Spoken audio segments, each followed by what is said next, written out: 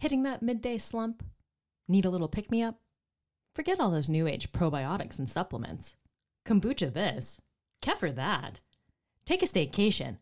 Back to the 80s. Try crack cocaine. With a chemical composition nearly identical to powder cocaine, crack cocaine is simply another form of the beloved powder cocaine enjoyed by all of your favorite celebrities for decades. Unfortunately, back in the 80s, crack cocaine got a bad rap and was falsely claimed to be significantly more dangerous than powder cocaine. In the year that I was born, mandatory sentencing requirements were passed that established a 100-to-1 ratio between crack cocaine and powder cocaine offenses.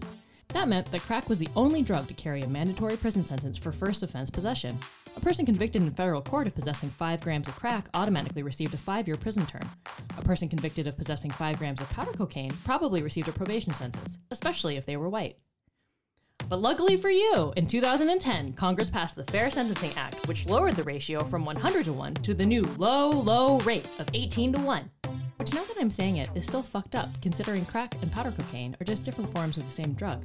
But this was the bipartisan compromise to try and undo some of the harm from the quote-unquote failed war on drugs.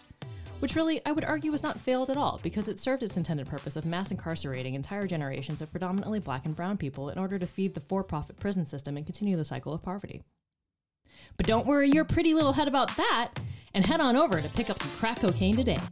I'm not really sure where you go to get it, but you can probably find it pretty easily. And when you mention the promo code DUBCUZ to your dealer, they'll give you a purse-sized squeeze bottle of donkey sauce.